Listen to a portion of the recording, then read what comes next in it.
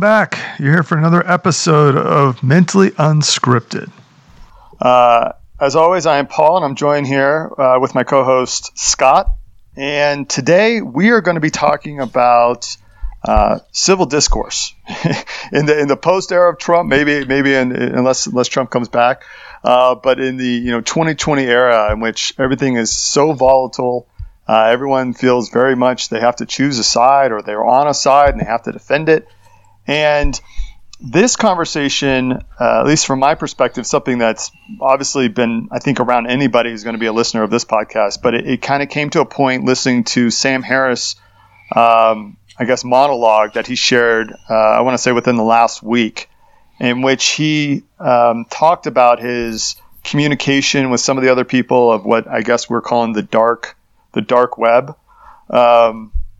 And these would include, you have Sam Harris and you have other people like Eric Weinstein, Joe Rogan, Rubin, and Ben Shapiro that, several years ago they were talking about topics that they disagreed with openly. And with Trump, they've fallen on different sides of the conversation. And in this particular monologue, Sam said, listen, I'm no longer part of this club because they're promoting conspiracy theories about the election. And I had some thoughts about sort of where our discourse goes when someone like that is able to say, I'm no longer going to engage in these types of conversations because I don't want to be associated with those ideas. And it opens up a broader conversation about how do we continue to communicate in a highly divisive environment. And so, Scott, I'll just start with the opening question. What are your sort of initial thoughts on discourse and your thoughts after listening to that Sam Harris recording? Yeah, thanks, Paul. One of my initial thoughts is that it certainly seems that we are moving into a direction where the Overton window has become very narrow, and there's a lot of people who want to put the limits on that window based off, like you mentioned, kind of like the tribe you're in, the team you're on. So much so that it's gotten to the point where we can't even disagree. Or not only can we not disagree, we can't even ask the questions. If we do ask the questions, rather than getting, like you mentioned, to civil discourse, we just get ad hominem attacks in response. If you ask the question, you just get labeled as a conspiracy theorist. You get labeled as a white nationalist. You get labeled as a deplorable, and then that seems to just be all the reasoning we need, right? I'm not going to talk to you because you are X. And we need to move beyond that, right? We need to allow people to ask the questions, and we need to be able to enter into conversations about them.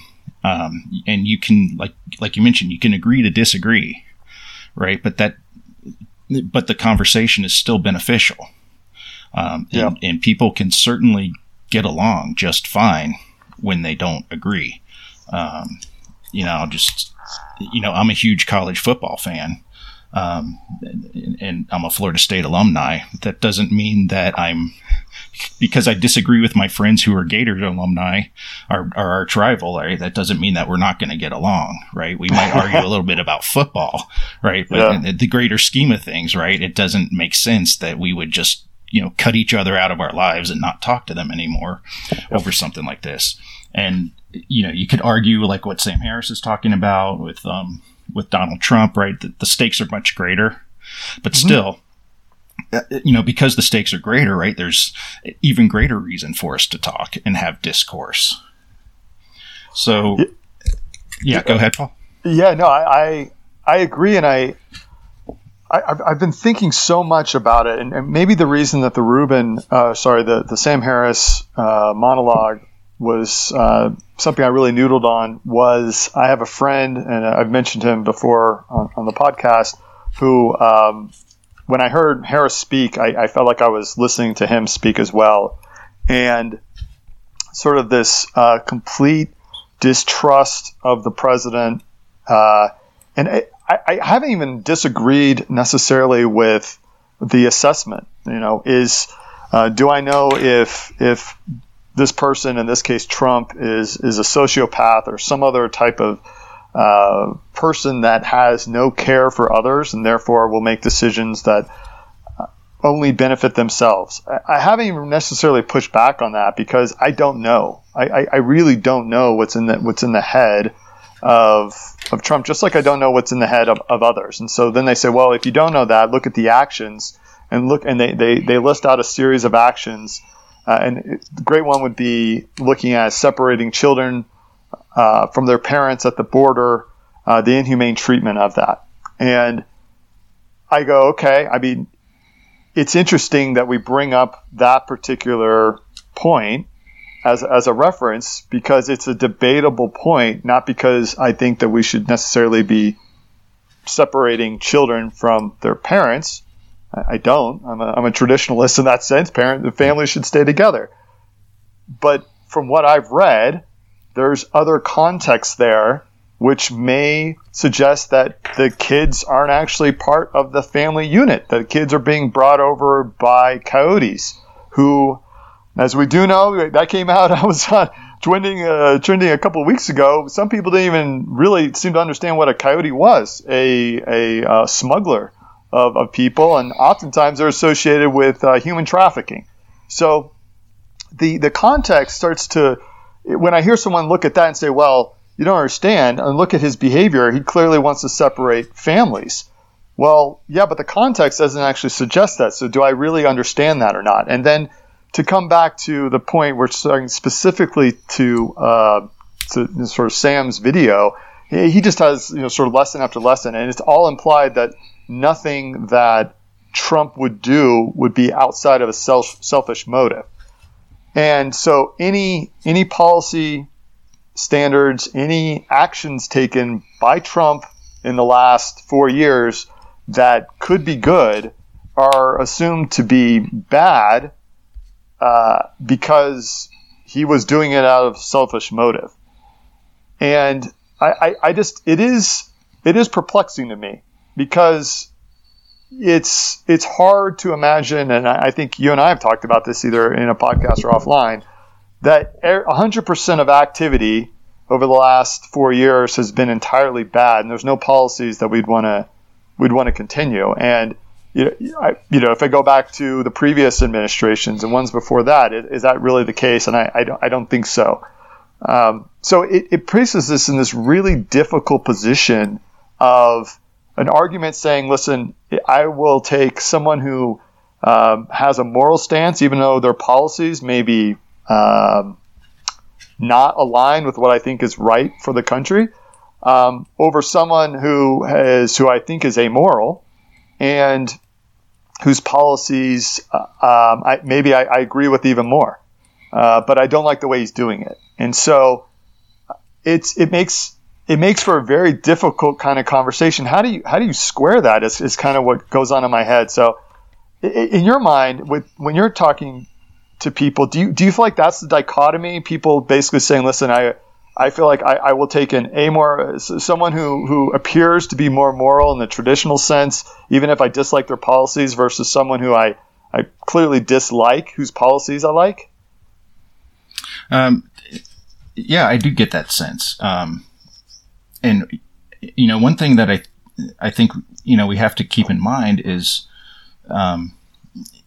we can't just assume someone's intent, right? We can't assume that because someone supports one side that they are something bad, right? We can't assume that a Trump supporter is deranged, a deplorable, a white nationalist, or just, supports con men and amoral people. Just because they support the guy or they support his particular policies, and we seem to put a lot of effort into just assuming intent and then using rationality to try to justify our assumption. Yes. One thing I'm thinking of is, Trump's, here we're, about mid-November, just before Thanksgiving, Trump's talking about getting the troops out of Afghanistan. And you're hearing from people who, are kind of principled people who, see the benefit in ending this war, but they're criticizing him because he's not doing it the right way. Right.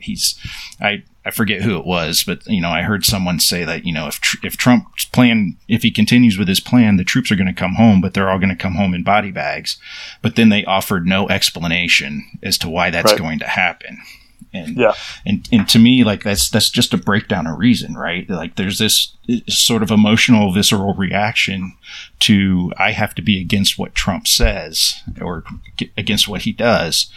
And then I have to go back and try to justify it. I have to figure out how to make that sound legitimate. Mm-hmm. And I think that's one reason, that's one area where we're breaking down, is that people they're coming to these conclusions, but then they're not really thinking them through, to make sure that they're, catching all the biases, all the fallacies in their reasoning.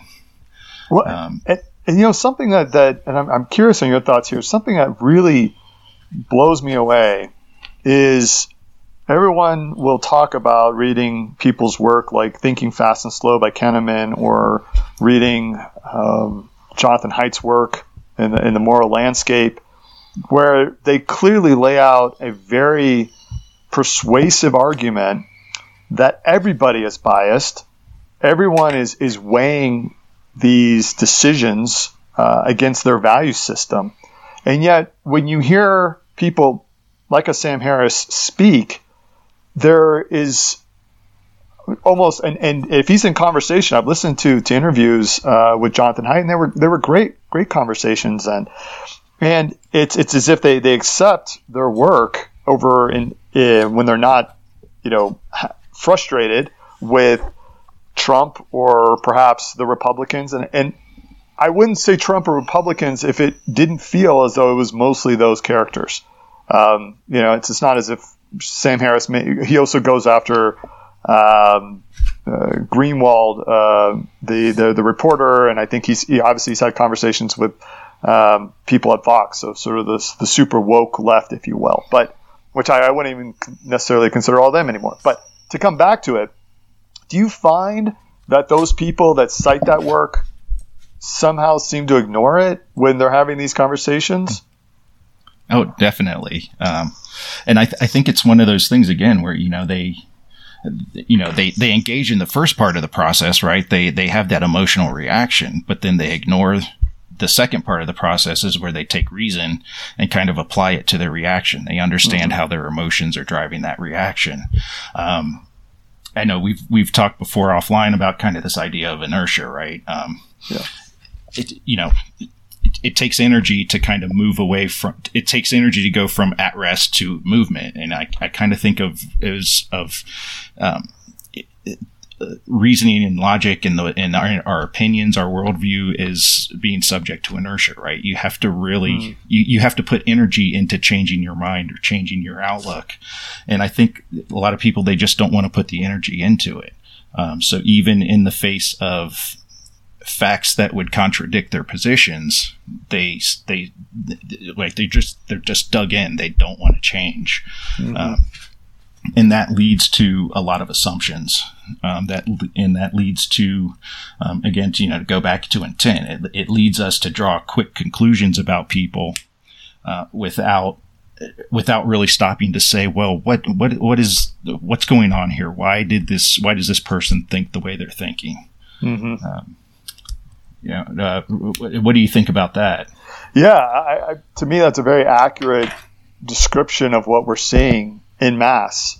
And there's this tension that occurs when you speak to someone. Your model in your head is you have this friend, you have this colleague who maybe has different of opinion, but in your head, well, if they just saw the light, kind of to use almost a spiritual analogy, if they just saw the light, they would start seeing things my way, which is black and white thinking, in that I clearly have arrived at the right conclusion, and therefore it's just a matter of time for someone else who's intelligent to reach the same conclusion if they saw the same facts. And then when the tension heats up when they see the same facts and they draw different conclusions. So your model was broken. right? Because you expected the outcome that they would now say, oh, yeah, in the case of Sam, you're right, Sam. What you've been saying for years is right. This person is demented. We should never have endorsed them. Then when that doesn't happen, that tension is created. And I think that's where the emotional response may start to kick in, right? Because the tension is confusion. It's anger. It's question. Now it's starting to have self-doubt. If my model predicted X and what I'm seeing is A, how many other models do I have that are inaccurate? And so I know it's a very kind of high level or what you want to say, just it doesn't really relate, directly to the core of the human emotion part of it. But it does. That's sort of what I'm seeing a lot.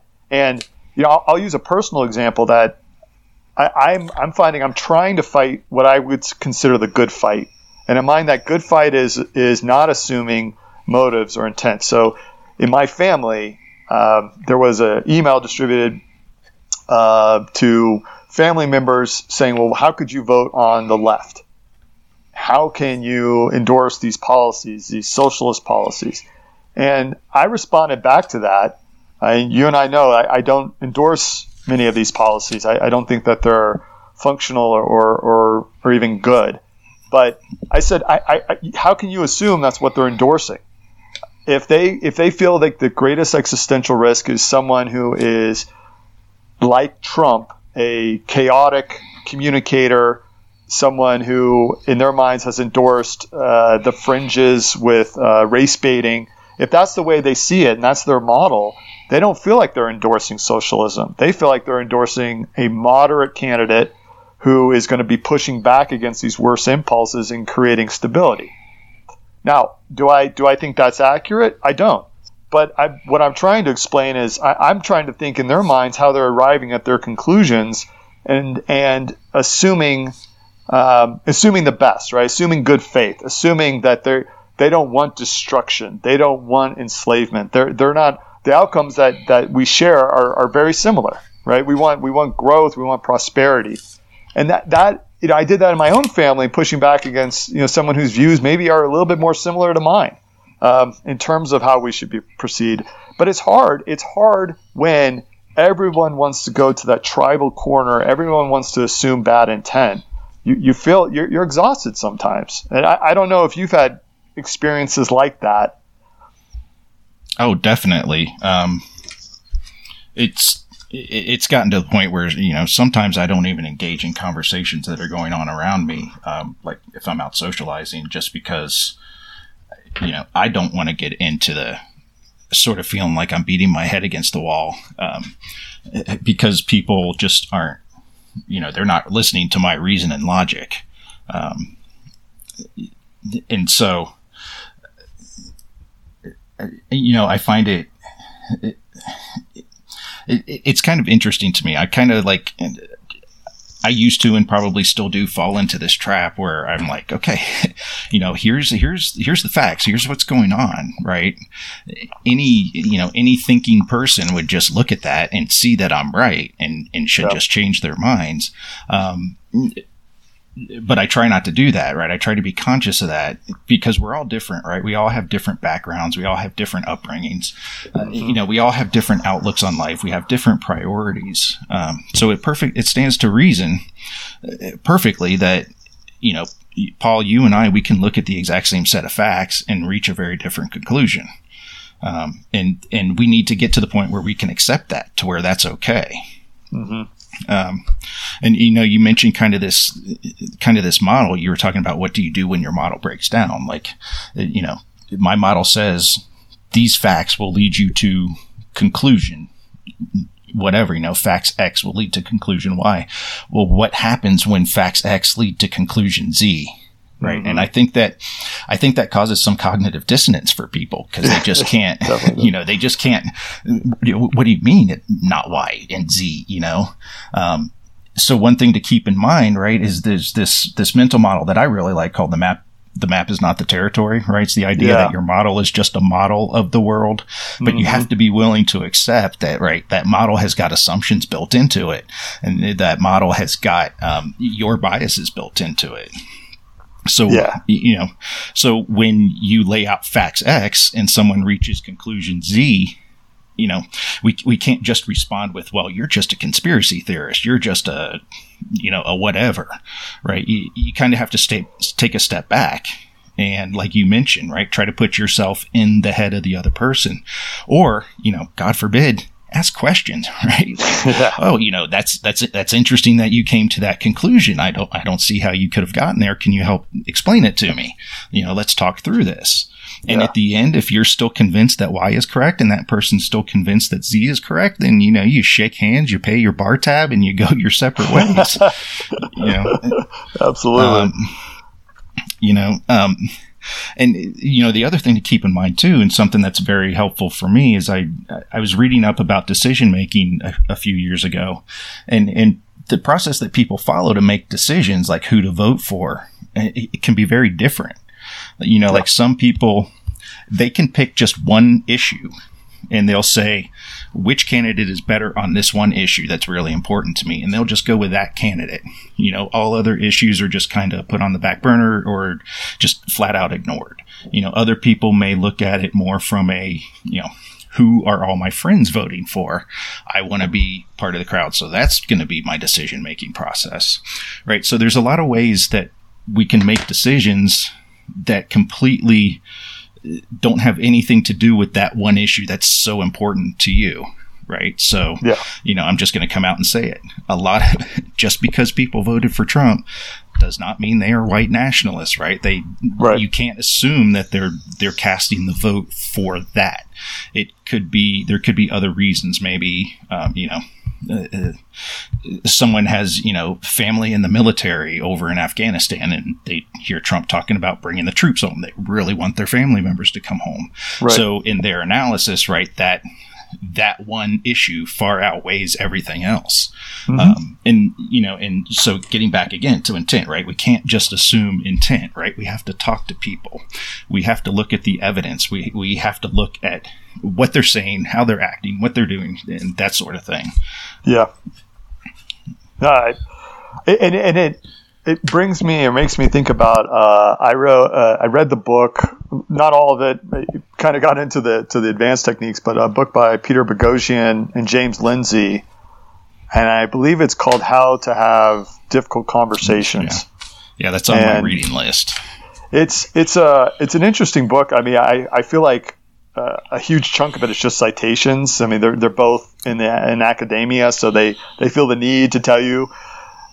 And that's fine. That's their world.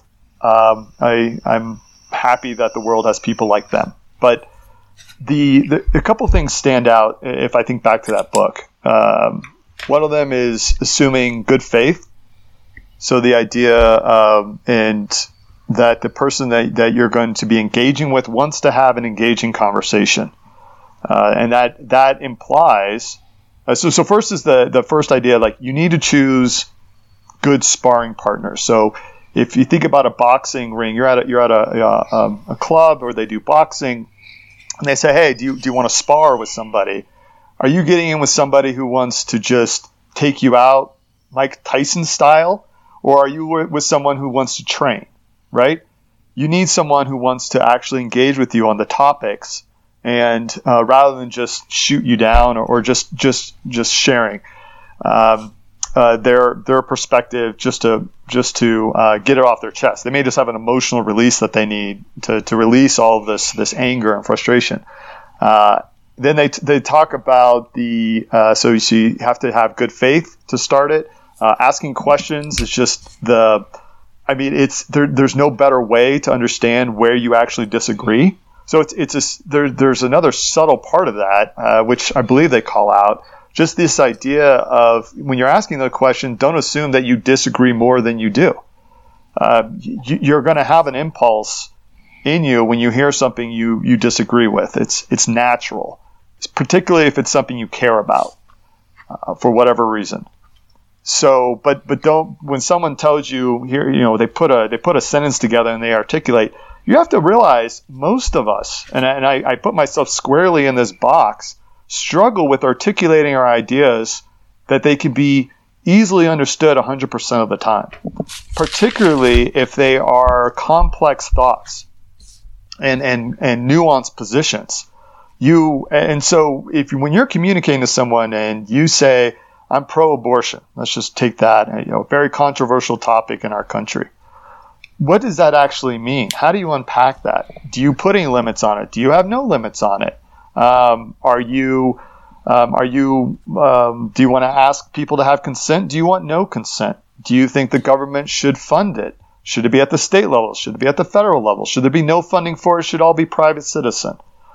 Let's see, are Those you still are all there? questions that you can ask to understand someone when they say, well, I'm pro-abortion, what that actually means.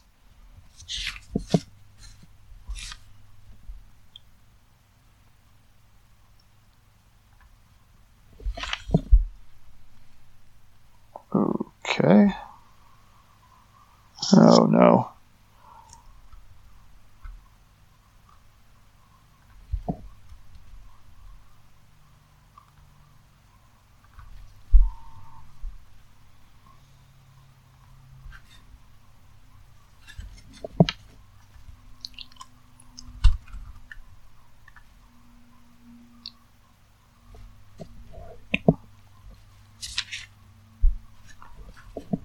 Scott, you back? Okay, I'm back. Sorry about that. No, that's fine. Yeah. I assume you left the audio running the whole time? I heard most of what you said. Yeah, I'm not sure what happened there. Yeah, so my point is on any topic, there's a series of embedded assumptions that you may assume that you really don't know. You don't know that other person's thinking. And so it's you need to force yourself to ask the questions to understand what they really think and why they think it. And also then realize, as you said, and the data seems to be very much this way, that our intuitions guide our decisioning. And if we're lucky, and we force ourselves through routine and through practice to use our faculties for decision making, where we're forcing ourselves to be logical and asking better questions, we can override some of those intuitions. But if you're asking someone on any topic, let's just say, like, as you use the example of, I want to bring our troops home from Afghanistan because my son or my daughter are in the armed forces, and I prefer to have them home safe. You can leave it at that, or you can ask them, well, how do they balance that against our national security? Do they see the battle and the war in Afghanistan as a national security? Do they? If they don't, why not? There's many different ways you can go down that path. And so I just highlighted 3 of things I would say even 100 in that book where they talk about having good conversations. And my frustration that I come back to, which is almost what you said, you end up not sharing your perspectives, is that I find when I tell people, hey, go check out this book because it's going to help you have better discussion. And I always recommend Haidt's Moral Landscape and How to Have Difficult Conversations, because in my mind, those are unlocking. They're taking that cobweb thinking in your head, which says, no, I'm going to assume bad faith. I'm going to go in there and assume it's just about information. It's not about value structures. It disrupts it. But everyone I meet, they would prefer to live in their tribes. They would prefer to feel comforted by their tribe. They want to continue to fight against the other side. And so it almost feels like an uphill battle. You're trying to help people communicate and even defending people whose policies you disagree with at the cost of having to deal with people that are just constantly wanting to beat you down. And that's frustrating, if I'm honest. It takes a lot of mental and emotional capital to keep that going. But even though I know it's the right thing to do, because I think it's the right thing to do because it aligns with the idea of, we know we're biased people. We know that our intuitions can often be wrong and they can lead us in the wrong direction, and that we have to force ourselves to be more rational. And this is part of that process. At least in my mind, it is. Yeah, I mean, I agree with everything you said. I would I would say one thing though is, I mean, I think sometimes it's good to just not engage. So like you said, it's exhausting, right? And sometimes we just need a break, right? Sometimes we need to just take a step back and say, you know what, I'm just gonna focus on doing my thing, and I'm not going to put all this energy into engaging in these conversations with these people, especially if, like you said, like you mentioned, like good faith was kind of the first requirement, right? Especially if you can kind of get the impression that they're not engaging in any conversations in good faith. Mm-hmm. And that reminds me of Hanlon's razor, right? You know, don't assume malice when incompetents can explain their actions. Yes. You know, so you mentioned, kind of ask questions, kind of understand where people are coming from. 'Cause we seem to have gotten to this point now where we just assume that if you're not on my team, then you want evil things to happen.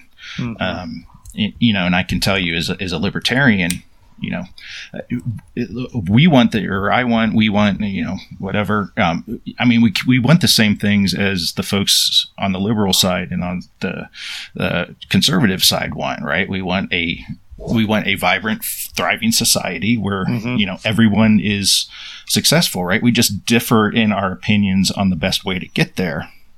And yet we lose sight of that a lot of time, right? We'll mm-hmm. seem to think, I saw someone on Twitter ask the question kind of, what do you think about libertarians? And a lot of the answers that came up are, they're immoral, their policies are immoral, they're selfish. And that's just not true. Like, libertarians would love to have a society where, sort of a rising tide raises all boats, so to speak.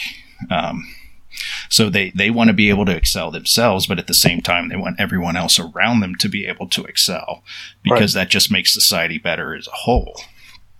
So you got to kind of keep that in mind. I mean, we hear a lot about evil people, especially the last 4 years, authoritarianism, Nazism, fascism, right? These are all words that have gotten thrown around a lot.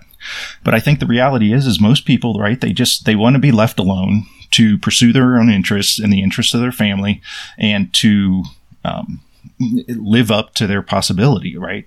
To pursue their dreams. And whether your philosophy is a libertarian philosophy or a more liberal philosophy for getting there, right? It doesn't change the fact that kind of everybody wants the same thing, right? There isn't a huge group in society, I don't believe, who wants to do evil. Right. Yeah. Yeah. So, and you mentioned like being comforted in your tribes. I think that's definitely true. And I think there's a basis for that. I mean, just from an evolutionary perspective, right? You trust the people in your tribe, but that tribe up the river, right? You kind of have to be a little leery of them because you don't know what their intentions are. Mm-hmm. So from just a survival aspect, right, there's probably something built into our DNA that is going to make us be tribal, that's going to make us not trust those other people. But we're in a society now where we can overcome that, right? Yeah. We're in a society now where we can kind of look at the people in that other tribe and we can understand them. Because let's face it, right? Where they're, the people on that other team in that other tribe, right? They're not going to come and attack us physically or anything. Right. They may attack us intellectually, but that's kind of how we grow. And another thing too is like, how do we define our tribe? Right. I mean, is our tribe based on the neighborhood we live in, the city we live in? Is it based on our political philosophy? Is it based on, the principles that we think make a person a high character person? Right. I mean, these tribes, like we're members of, I don't know how many different tribes. And in one instance, we may be completely against each other, different tribes, and in another instance we're completely in the same tribe. So what that tells me is like there's ways that we can find common ground. Right. We just need to search those things out, right? We can't just define our lives in terms of liberal, conservative, and libertarian. Sure.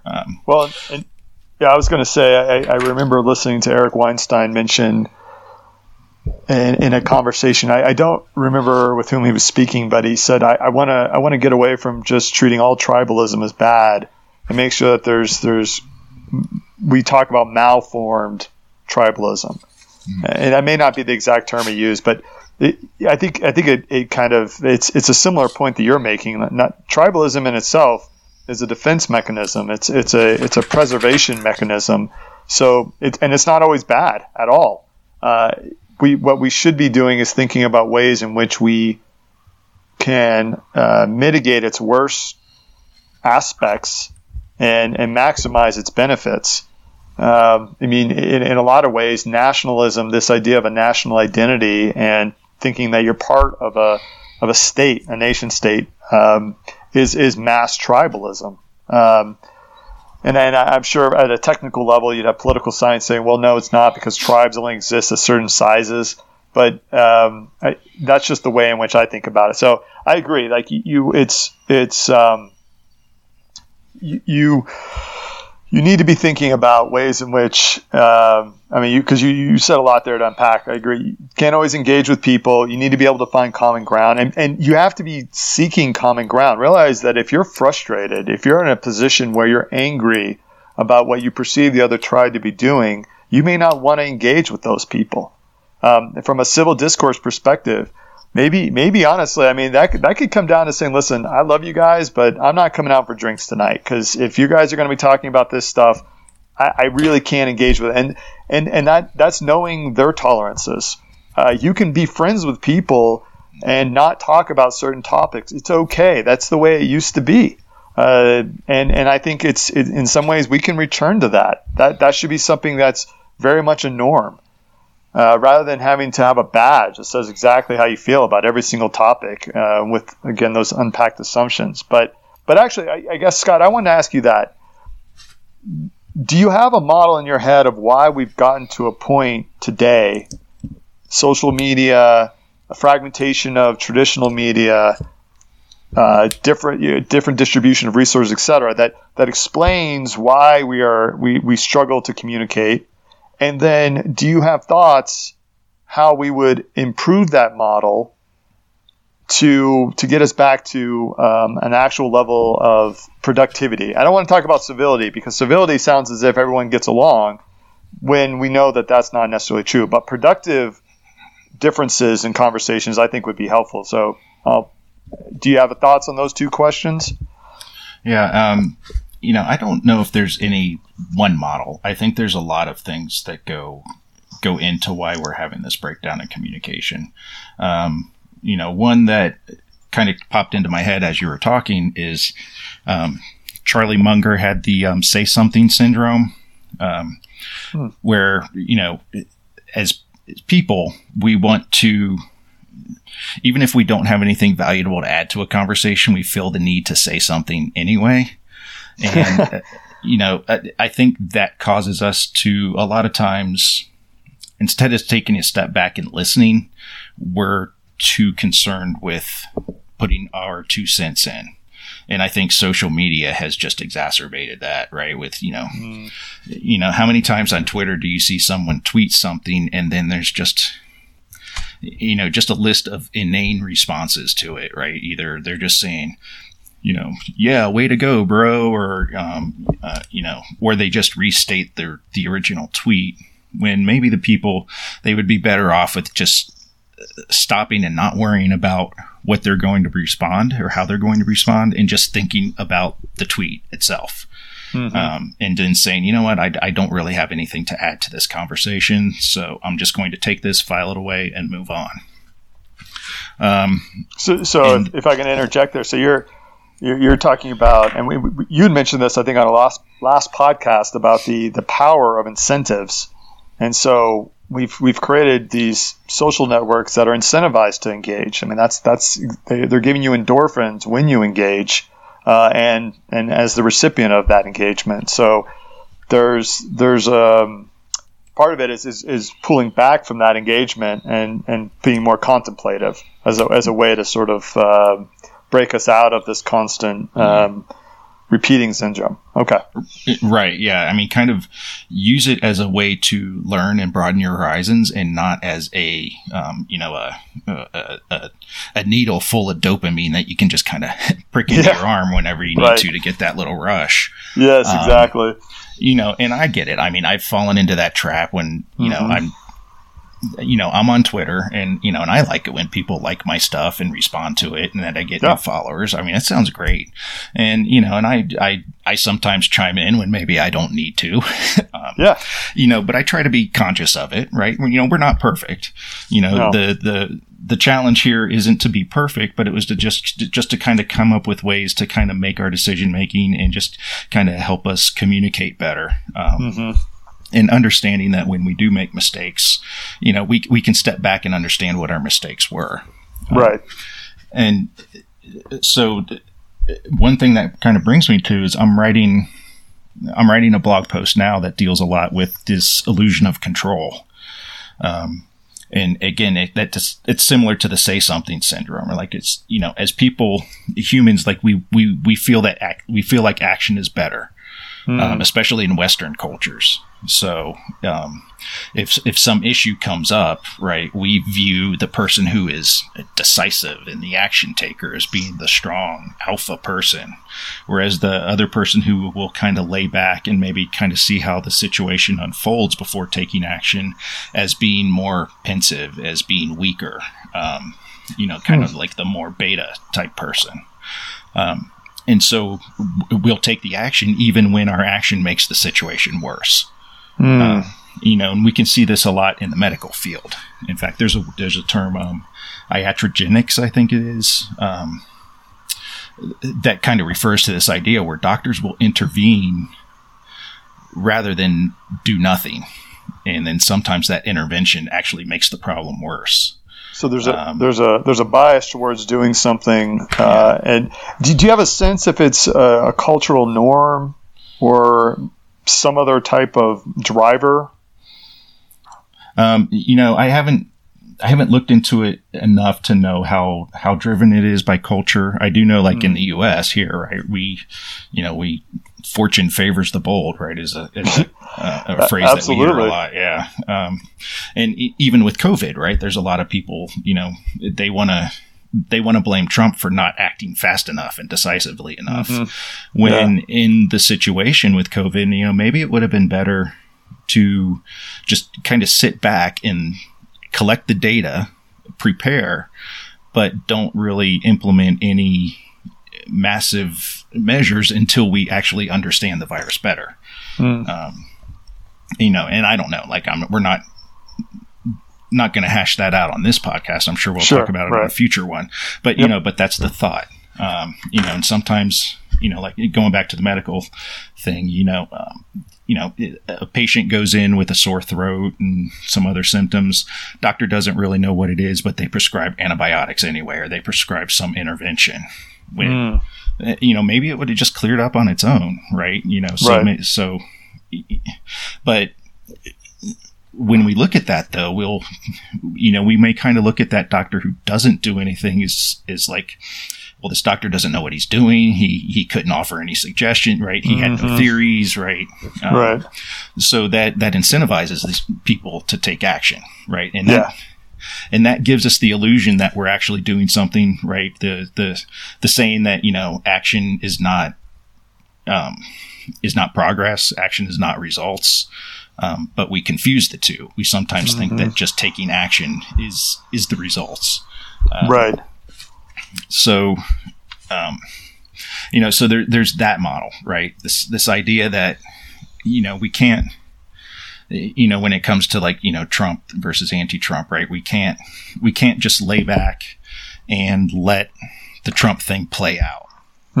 Right. Because the stakes are too high or something. So we have to take action now. And even if that action results in a lot of divisiveness and a lot of hurt feelings and a total breakdown in communication between, different people. So it's interesting. I'm trying to think of summarizing what you just said in terms of the model of, so our engagement models are broken And to some degree, they may be heavily or lightly influenced by our digital models of how they engage, which is the dopamine tracks on Facebook and Twitter and Instagram with likes and comments. And then you have the other side of it, which is the control factor, where people feel the need to engage. So your engagement model is broken because it's not incentivized properly for thoughtfulness. And then your default is movement rather than contemplation. So you've got two accelerants for bad behavior or non-productive discourse, which is how I started the question. And right. that really does it really does put into sharp relief some of the challenges you have that I think any of us can experience. Anybody who's listening to this, I don't know anybody I know that's going to tell me, yeah, no, everything's great. I love engaging with people, and whenever we have a conversation, it's just like us talking about sports teams, and it's lovely. It's like, no, it's not. No, don't lie. And then I really find what you said interesting about this default to action, and you just talk about shooting from the hip and just moving forward. And thinking about, I'm not sure it's the right model, but loss aversion, this idea that people regret more about what they lose. So, if the idea that they don't like losing $100 versus gaining $500, right? That risk reward and the way in which they process the actual pain of the loss is greater than the money that they could have earned. So you wonder if a similar type of model plays in when they're thinking about the default to action, or not thinking, but actually defaulting to it, where at least they can always go back and say, well, I tried something. I didn't just sit on my hands. At least we tried to do something. And that actually very much doesn't enrage me, but it does make me very passionate, because you say, okay, if everything is about at least I took action, what about the principle of do no harm, which is also a medical principle, right? Right. And the idea that if we're going to move forward with anything from vaccination plans, from mass shutdowns, from telling people to actually police their local citizens and to snitch on them if they're finding. And today I saw a tweet where the governor of Oregon was saying that if you see other homes in which they have more than 6 people in them, you should contact the police because they should be broken up, and it's similar to a noise ordinance. And all of these types of effects, it's what when you say do no harm, are you actually getting more harm out of the system because you're bringing down COVID-related expansion or this sort of viral outbreak, versus creating a norm where you're allowed to snitch on people? And that's a question that we should be asking. Yeah, exactly. I mean, I think you characterized it great as kind of this idea of cost benefit. If you do nothing and the situation gets worse, that's going to look on you. You're going to be judged more harshly for that than if you tried to do something and you make the situation worse. Because then, like you said, you can always say, well, we tried. We didn't have perfect information, but we tried to do something. Yeah. Completely ignoring the idea that if you had just waited, maybe you would have had perfect information or much better information that could have informed your actions. Mm-hmm. So I think the way you articulate is much better than what I did of that idea, like cost benefit.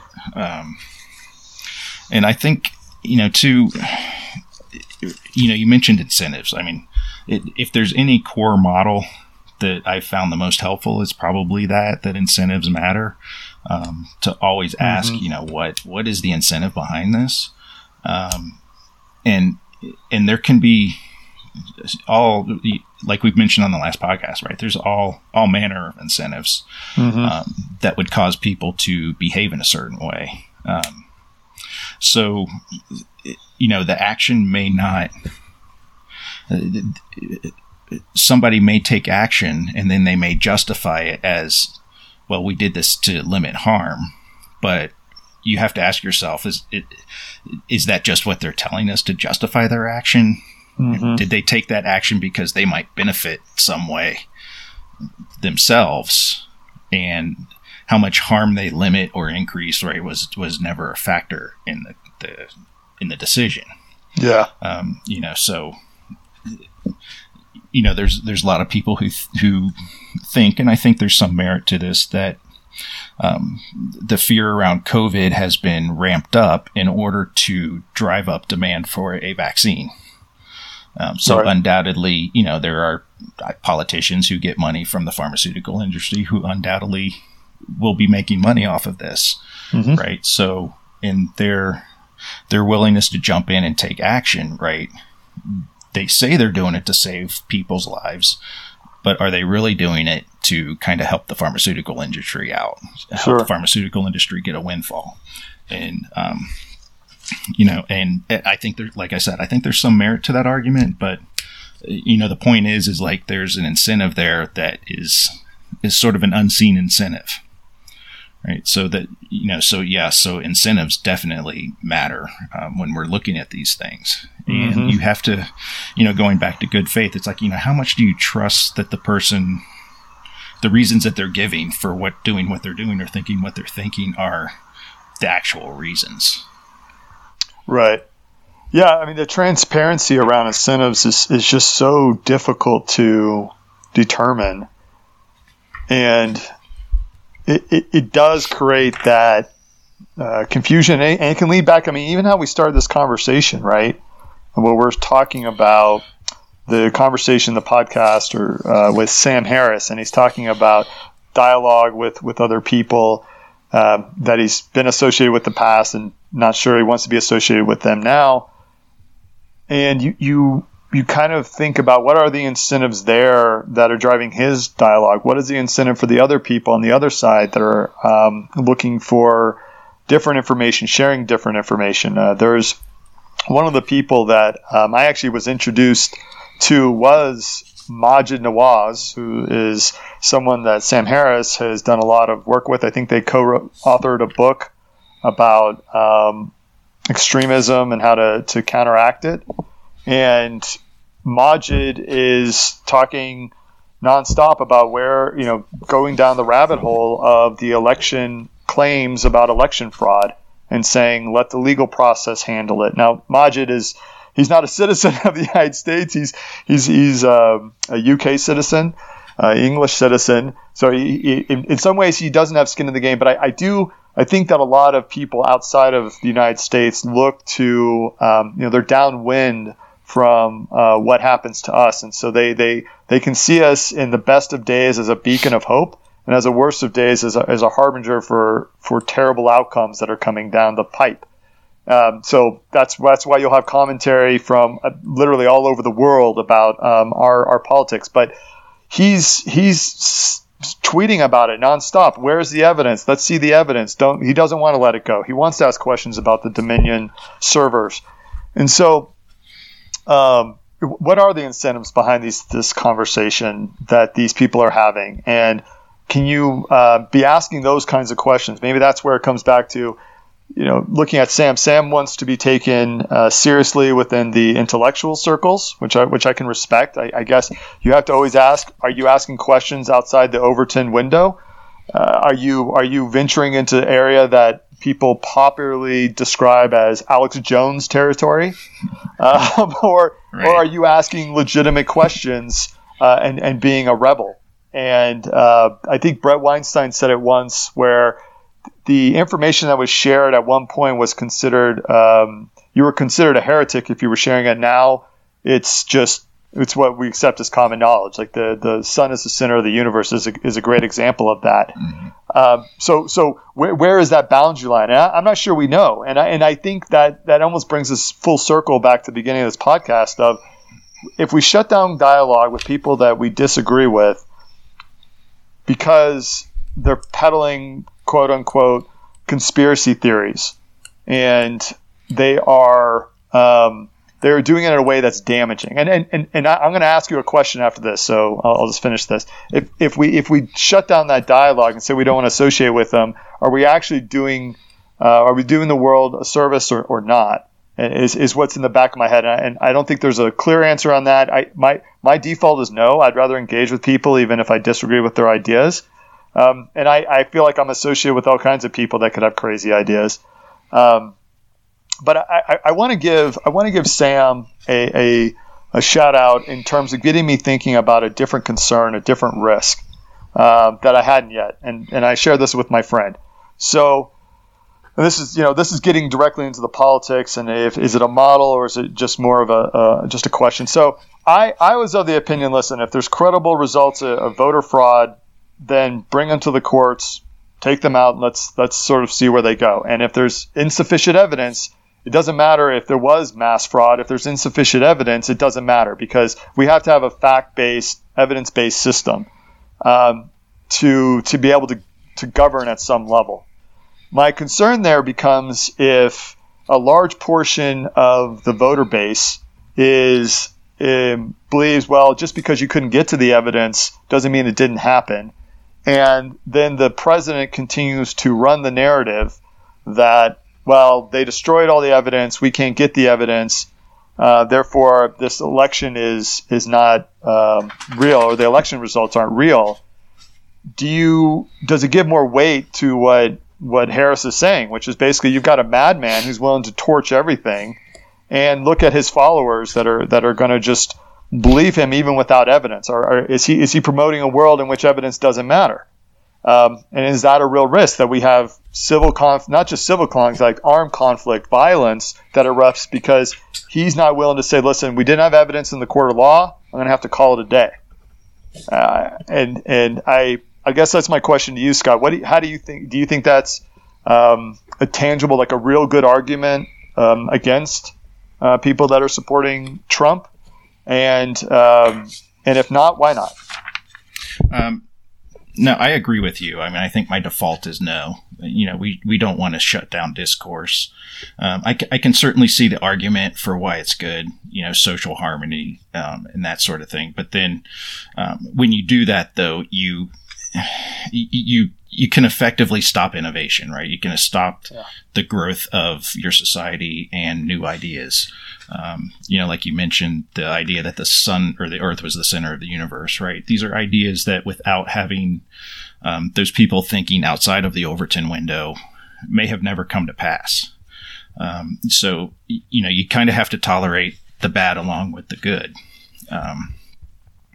One thing, when I was listening to the Sam Harris video, you kind of mentioned arguing like, if the election fraud occurred, show us the evidence. Well, I remember listening to the Sam Harris video or watching the Sam Harris video is he was coming to a lot of conclusions without himself providing evidence. That, Trump is this deranged madman who wants to tear down society. It's like, well, I mean, is he egotistical? Yeah, sure. I mean, I've seen plenty from him that makes me think he's egotistical, even back before he was president. But is he trying to tear down society, or is he just trying to, prove that he won the election? I mean, does he really believe that? Right? We don't know, but. Sam Harris was taking it to an extreme, right? That this guy is a con man and a shyster and just all of these terrible things when, maybe he's just an egotistical child who doesn't want to accept that he lost, right? Yeah. So kind of when we talk about evidence, right, it really goes layers deep, right? Well, you're coming to a conclusion and then telling the other side, you need to provide evidence to me to make me overcome that conclusion. When the other side could be looking back at you going, well, where's your evidence for your conclusion? Yeah. So that was just something that popped into my head while we were talking. But back to your question again, I think, I don't think it does good to shut down discourse.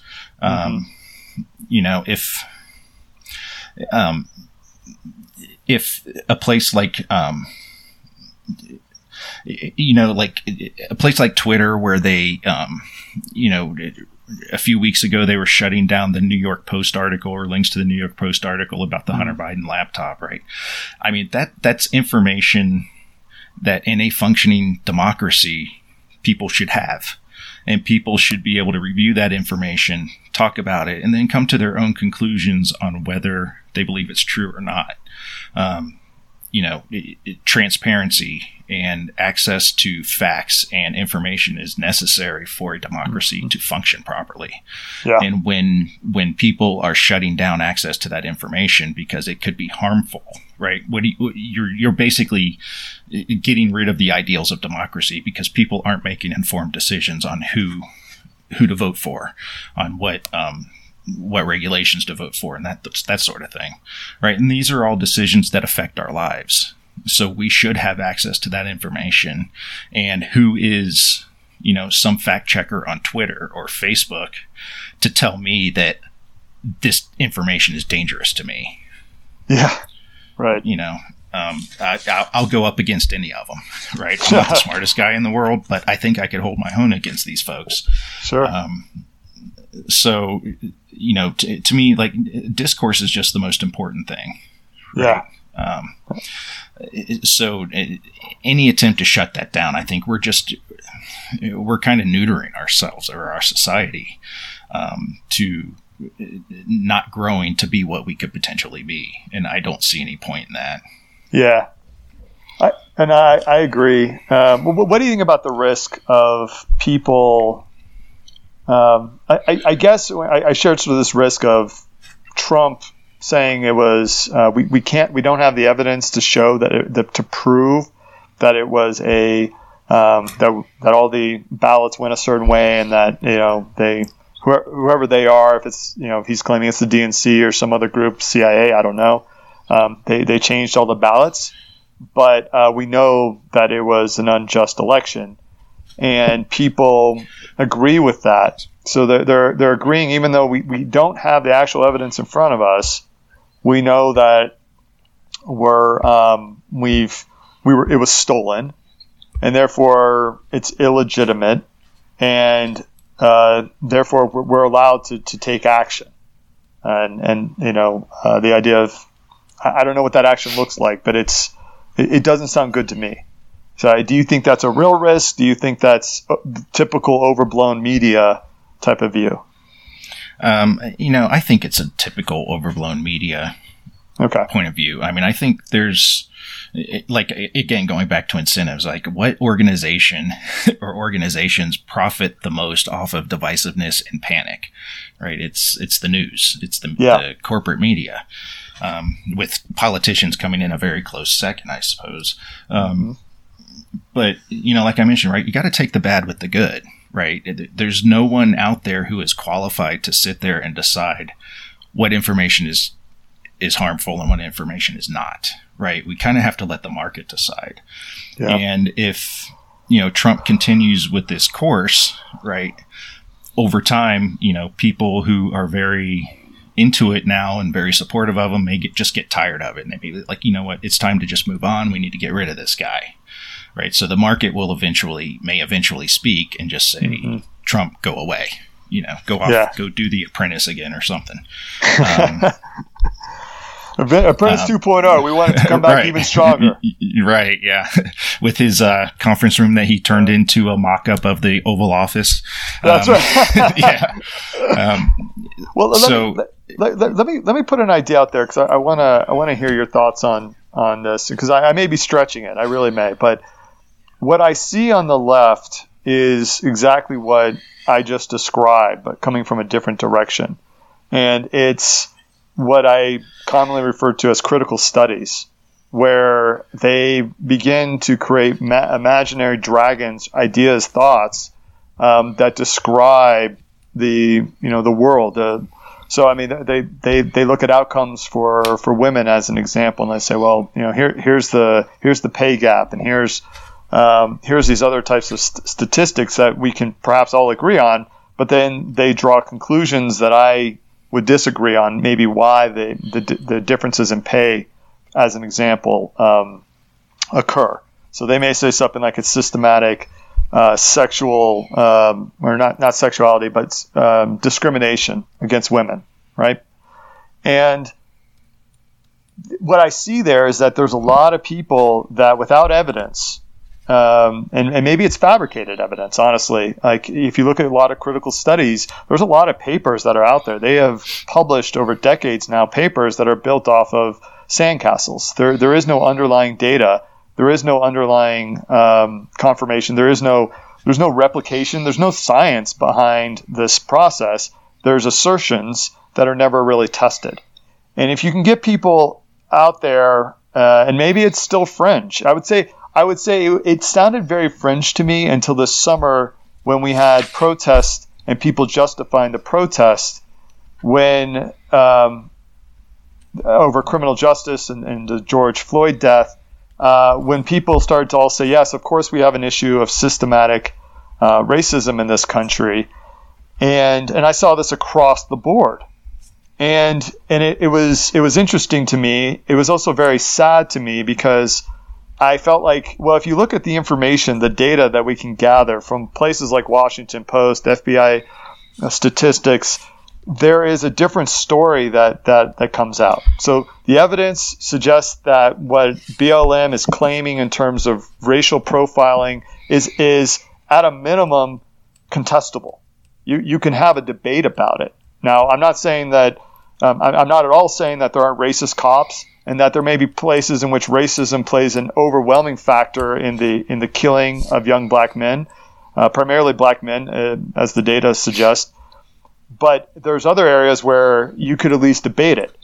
If you see the country kind of being wrapped up in this hysteria, a large portion, what it felt like a large portion of the people at least agreeing or acquiescing to this idea, to me it seems like the phenomenon where people are able to buy in to a narrative.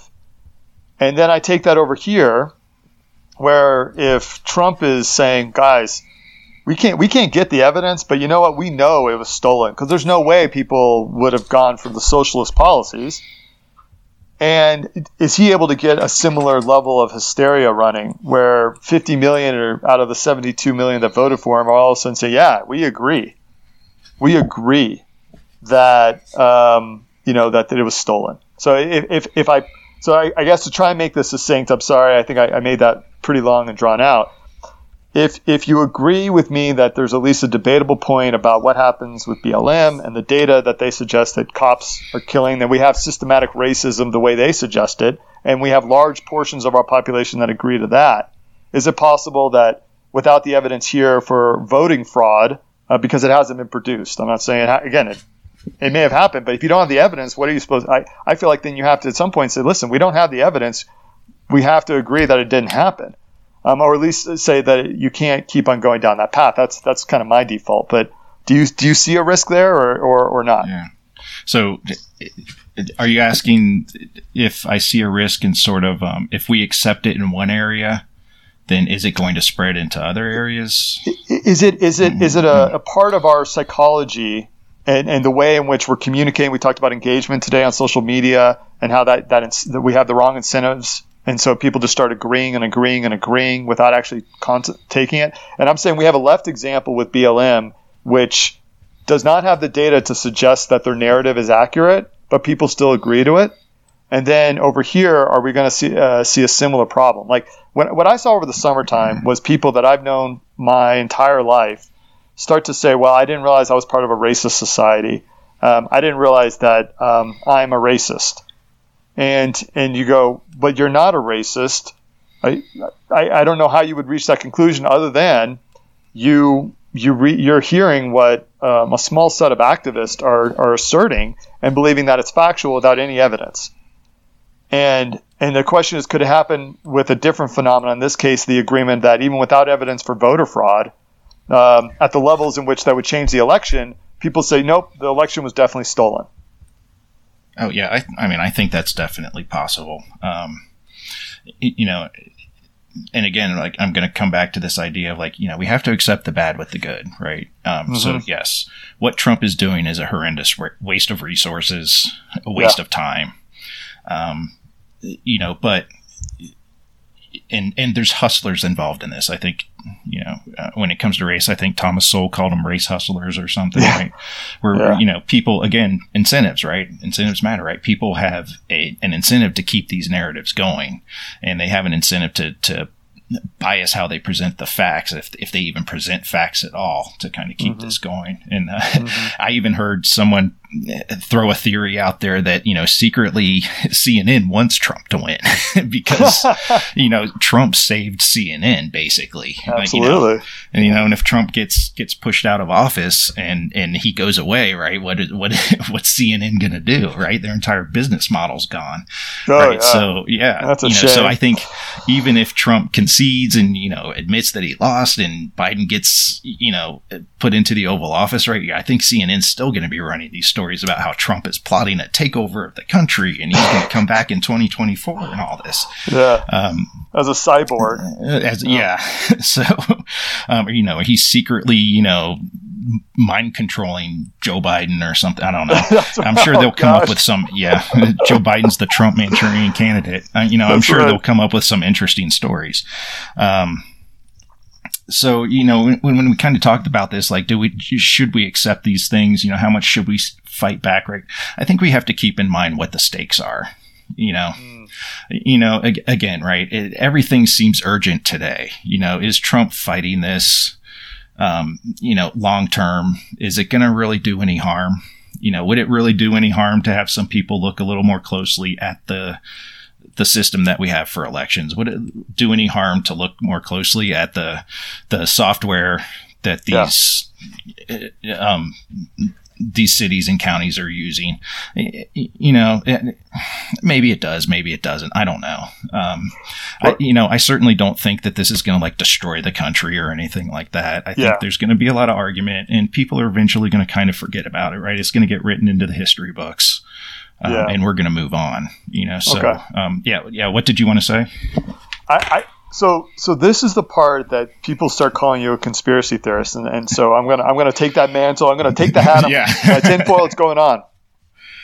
So we are a country that talks about democracy. It's part of the language that both parties are going to use. You're going to hear about spreading democracy and how important it is. And if you go to Biden's website. Let's just call it his first 100 days. One of the bullets that he has on there is increased investment in securing our elections, including money for cyber. And what comes to mind is this is a solvable problem. This is a solvable problem very simply. And I've heard people push back at me, but I'm going to share what my solution is. First of all, any software for voting should be 100% audible with timestamps, right? That tell you exactly what the code is. You can see exactly how it operates, and you can see the output of that code. And you can do hash signatures for people's votes that include a timestamp that cannot be altered without actually altering the data, right?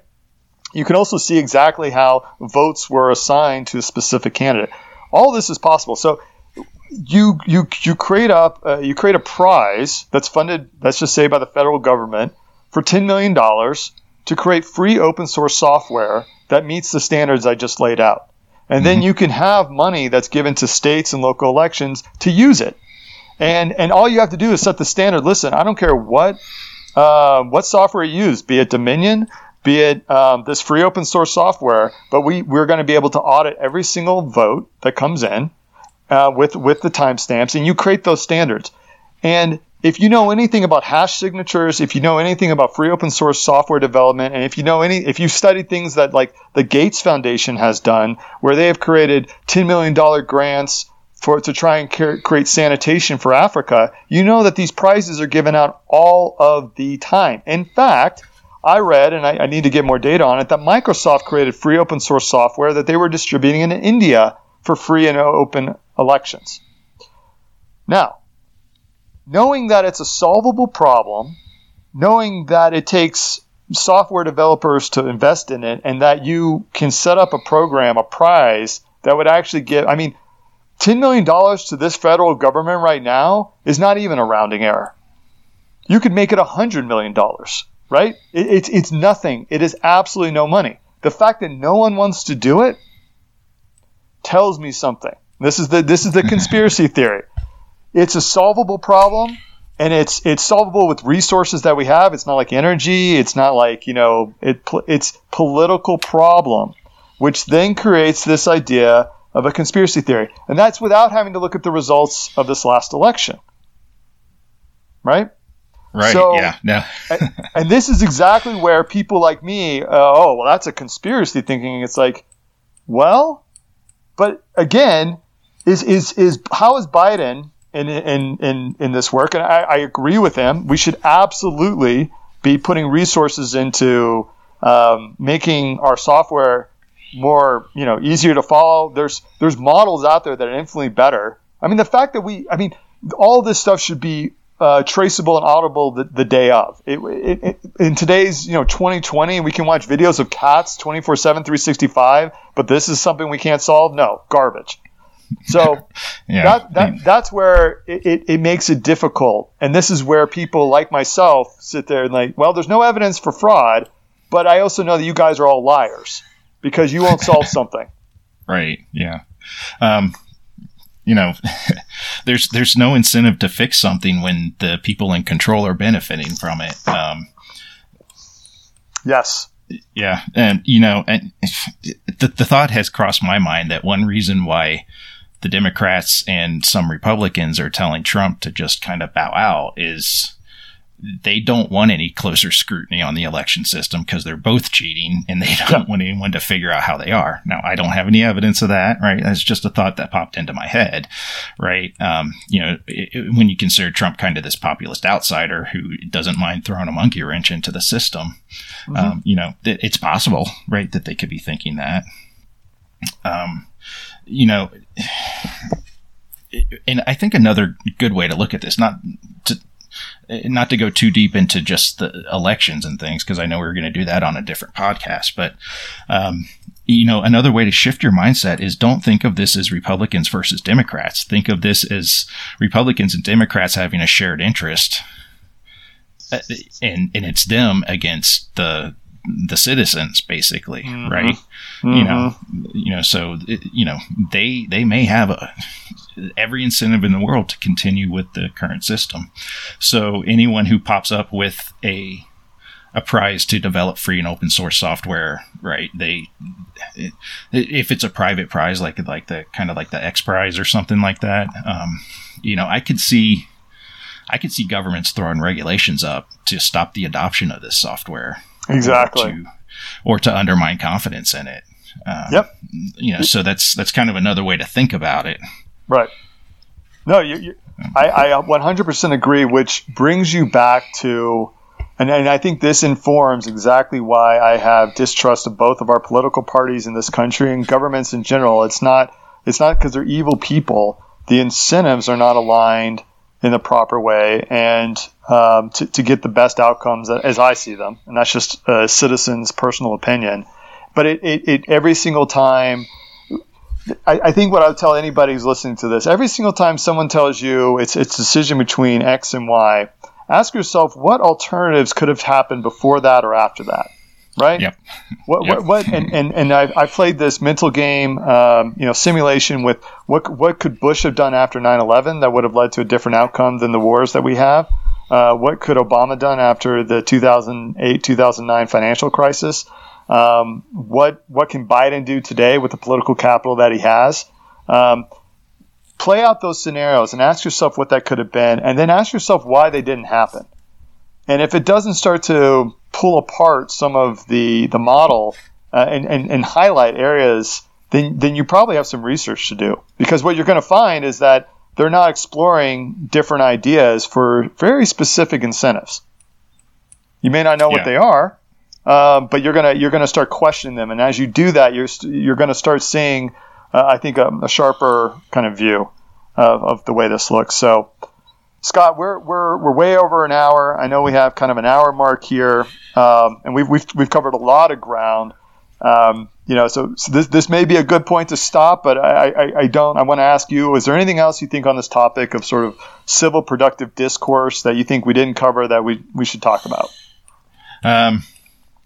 No, I think we pretty much covered everything. The only thing I have here in my notes that we didn't really get into is, you alluded to it, is the idea of gaps. And are we asking the right questions? But I think, I think that's actually a topic that we could probably do a whole podcast on. Because it definitely does feed into this, pretty heavily, I think. but just real quick to kind of not leave people hanging, right? The idea of gaps, like you mentioned, is if we don't have information to fill in a certain gap, we just make an assumption.